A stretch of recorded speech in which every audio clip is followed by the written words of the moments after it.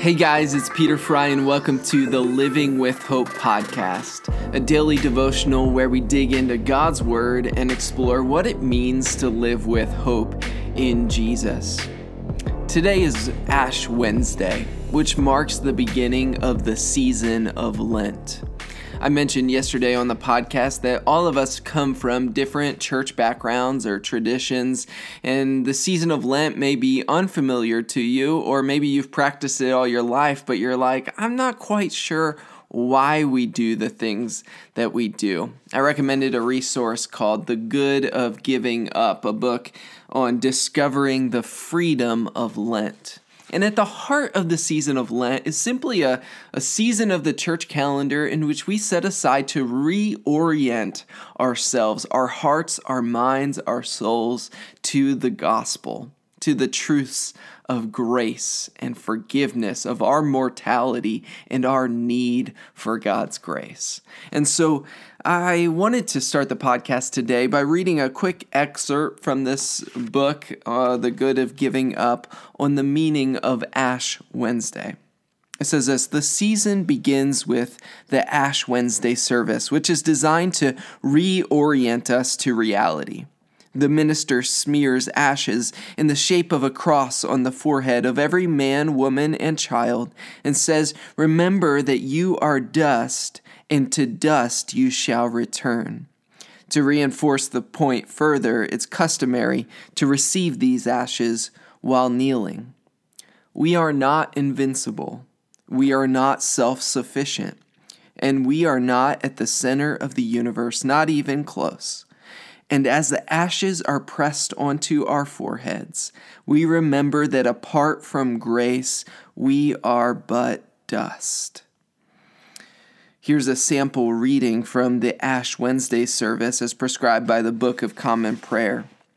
As for man, his days are like grass. He flourishes like a flower of the field, for the wind passes over it, and it is gone, and its place knows it no more. That's from Psalm 103. On one level, our days are numbered, and we will surrender everything we have, spend a lifetime accumulating our careers, possessions, freedoms, closest relationships, and our body. The ashes of Lent won't let us forget this. On another level, however, our lives are hidden with Christ in God. God knows our frame. He remembers that we are dust. By God's mercy, we have a great future in His kingdom long after our bodies fail us. God has everything. God is everything. And in Christ, we are forever united with God. This hope is symbolized by the fact that the ashes take the shape of the cross. The Anglican prayer for Ash Wednesday captures wonderfully this tension. Almighty God, you have created us out of dust of the earth. Grant that these ashes may be to us a sign of our mortality and penitence, that we may remember that it is only by your gracious gift that we are given everlasting life through Jesus Christ our Lord. Amen. I hope that this can be an encouragement to you as we start this season of Lent, that we are not God, and often we need seasons of the church calendar to remind us of that truth, to reorient us to our need for grace. And as we continue in 2 Corinthians today, in 2 Corinthians chapter 4, verses 1 and 2, Paul, throughout chapter 3, has been describing that his sufficiency, his confidence, comes not from himself, but from Christ. And there is this confidence that comes from a dependence upon God. And I think that that so appropriately captures the heart of Ash Wednesday, because it is out of our mortality and our sinfulness that we fall upon our knees in need of grace. And we remember our mortality, that we are here today and gone tomorrow.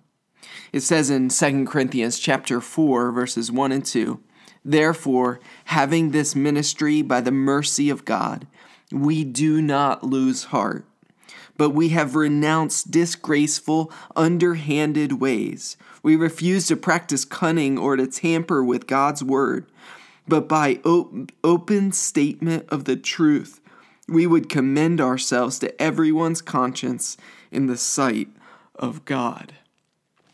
Essentially, Paul points us to the source of his ministry being the mercy of God. That out of God's mercy and his love for us, he extended his hand of grace. And that by his grace, we are invited to participate in what he is doing, of making things new. And as we become participants in this, he says that the source of my ministry gives me confidence. And so the means of my ministry becomes my confidence in God and not myself. And that is so encouraging to us today on this Ash Wednesday, that our confidence, our hope, how we do not lose heart in this world is coming back to the place of dependence upon God. Paul says, I didn't rely on my own strength in persuading people or motivating people or moving people, but I relied on the power, the transforming power of God's word. That as it says in the verses that came before in chapter 3, that as we behold the glory of Jesus, we are transformed. And so the transformation that happens in someone's life isn't a result of them beholding our great speech or our great podcast or our great message, but it comes from them beholding the glory of Jesus. And that is what the season is all about. I hope that it can be a season where we pause and behold, and in doing so, we don't lose heart. We remember that it's because of the mercy of God that we are where we are, and it's out of the mercy of God that we have a motivation. It's our dependence is upon the power of God's word. And so I hope this can be a season where we dig into God's word and behold the glorious face of Jesus, and that in doing so, we might be changed, transformed into the same image from one degree of glory to another.